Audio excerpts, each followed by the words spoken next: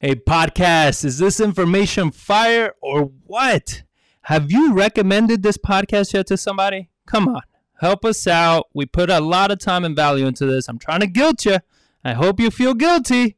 All right, back to the show, guys. Myth number 1. Get a deal and the buyers will come. My response? But when? After how much money that I've spent marketing are these buyers going to come? How many buyers am I going to have to go through on every single deal? What if I piss off the seller? What if the seller backs out? What if the buyer backs out in the last minute? What if I lose the deal? What if this is even not a deal? What is a deal? Too many questions. You understand? Like this whole thing of get a deal on the contract and you're going to find the buyers. You have no idea how many wholesalers I meet with that they tell me how much time they waste taking buyers to their properties. You know, meeting buyers at their properties. I'm talking about hours and hours meeting buyer after buyer after buyer at their deals just to be able to wholesale it. Just to be able to sometimes make a couple $1,000. Because not every deal is a home run. I'm sorry to break that to you. And I'm just thinking about this and I'm like, that's just such a waste of time. You understand? Wholesaling is at bats. You need to get at bat more and more. If you want more deals, you need to get at bat more. And you cannot get more deals if you are spending more than half of your time driving to these properties, showing it to multiple buyers. But I know what you can say. You're like, well, that's fine. I'm just going to hold an open house, or something of that sort and have all my buyers come in at once. Okay. Good luck with that. Here's the problem. Most real investors don't even show up to those because they know that you probably called every idiot out there and it's going to be a waste of time because there might be a chance that you're going to have a buyer in there that's going to be a complete idiot and overspend and pay way too much for the house, right? So most investors don't want to compete with those people. They want to be taken serious and they want to be brought a deal that they know they can buy and just go ahead and buy it and not have to be doing all this running around. You understand? So, but what happens if you do that, the good investors don't show up, the stupid investors show up and they still don't buy. You're still stuck with a house. So what do you do then? You do another open house? Or you blast it again. That's what it is. You blast it again. Because that worked out so well the first time. It doesn't work that way. All right? You need a buyer's list. You need a qualified buyer's list because they're going to show you what neighborhoods they want, what deals they want, what price ranges they want, what level of rehab. So when you have a deal, all you got to do is call 1 or 2 people at the most. Get them over. It gets done because it meets their criteria. And you close on the deal, and that's it. All right? So don't waste your time with this whole get the deal on the contract and the buyers will come. It's complete bullshit. Don't buy into it. Build the buyers list. Myth number 2, build a huge buyers list. Hell no. Don't build a huge buyers list. This is insane. These are those people that they're like, you want to be on my buyers list? You want to be on my buyers list? Can you be on my buyers list? I'll add you to my buyers list. What's the best email to add you to my buyers list? Oh my God. You don't even know me.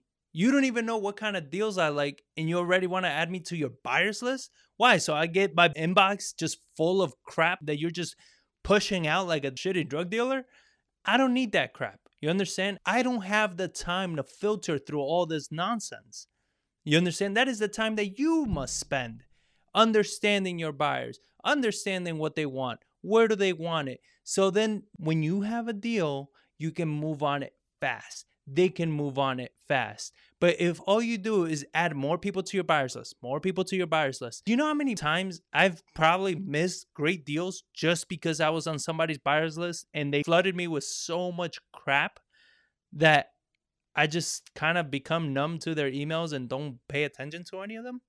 So many times. There's so many times I meet wholesalers and they're like, oh yeah, what'd you think of those deals I sent you last time? I don't know. I haven't seen them. The real answer why I haven't seen them is because you've been sending me so much crap that I just don't pay attention to your emails anymore. Chances are your emails are going to spam. So Don't spam your cash buyers. Build a quality buyers list. It's not quantity, it's quality. You understand? You have quality buyers, they're gonna always buy.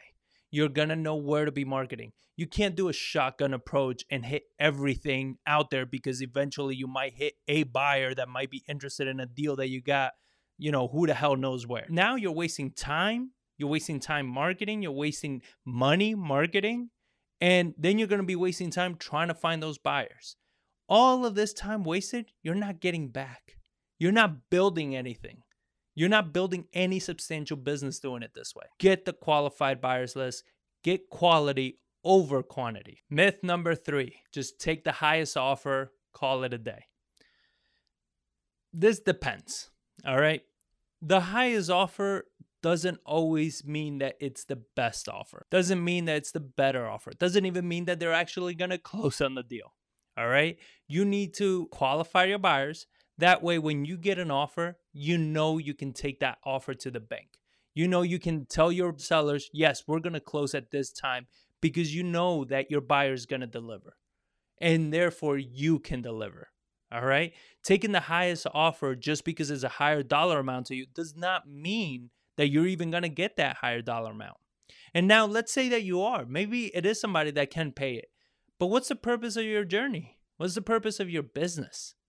You understand? If the purpose of your business is to build a business, is to build a reputation, now, is this person that's offering you the most money the person that's going to help you get there? That's a question you need to ask yourself, because maybe the person that's not paying you as much has more of a reach in the industry, or maybe could be a potential partner for you down the line that's going to allow you to grow your business. So maybe you don't want to go with the highest offer. Maybe you want to go with one that's a little bit less, but it's going to create a better relationship with your buyer. And I hope this sinks in correctly, because again, you don't do wholesaling for the money. You do wholesaling for the knowledge, the experience, and the reputation you can build as a wholesaler. If you're doing it for the money, you're doing it for all the wrong reasons, and you will struggle, because you are never going to build a business that way. So make sure that you're not taking just the highest offer. You're taking the best offer. And sometimes that high offer comes from an investor that maybe they can close on it. You know they have the money, but you know that they can't handle this deal. And this has happened to us. There's been times that we've had investors want to buy a deal from us that we've told them no, that we are not going to sell them the deal, because we know that the deal has a lot of risk. Maybe because of the area of town it's in, maybe because of the level of rehab, and it needs a savvy investor. And we know that. And we're not going to allow somebody else. And I understand, I've said this before and I get it. You can say, hey, it's up to them. They need to make the decision. It's their money. Yes, I get it. But doing what's right is always the right thing to do. And when you know that they can get screwed, that should not be something that you take lightly. And that should not be something that you just say, hey, screw it. You knew what you were getting yourself into. Because at the end of the day, it's your name in their mouth when they talk about that deal. You understand? And even though, yes, again, they should have done their work, it's their fault, 1000%. But if you protect them, if you help them, if you at least advise them as best as possible, they don't forget. And they can become the biggest money lender you've ever had moving forward. True story. But make sure you're not always taking the highest offer. You're taking the offer that makes the most sense for that deal, for the buyer, and for you.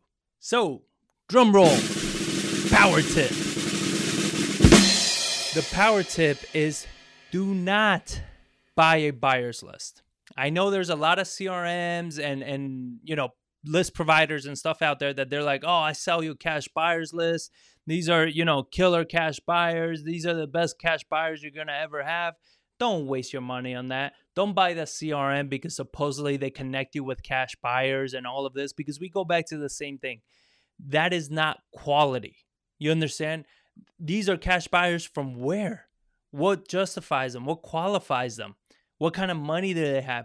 You still need to qualify the buyers. All you're doing is wasting money on a shortcut. Shortcuts are for short careers.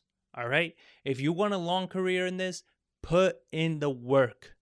put in the work to learn what quality looks like, to make sure you always get quality, and to make sure that every step that you're taking is leading you to that next level of your business. You will not get there if you're always looking for shortcuts and fast ways of getting paid. So don't buy a buyer's list. Build it the right way. Build it how we've shown you. We're showing you free strategies, fast strategies on how to do that. So below is the guide that you can download completely free on how to build this strategy. Make sure you check out that guide. It's going to bring you a ton of resources, and it's all free. Make sure you check out the description for more related videos and links. Thank you for listening, and I'll catch you on the next one.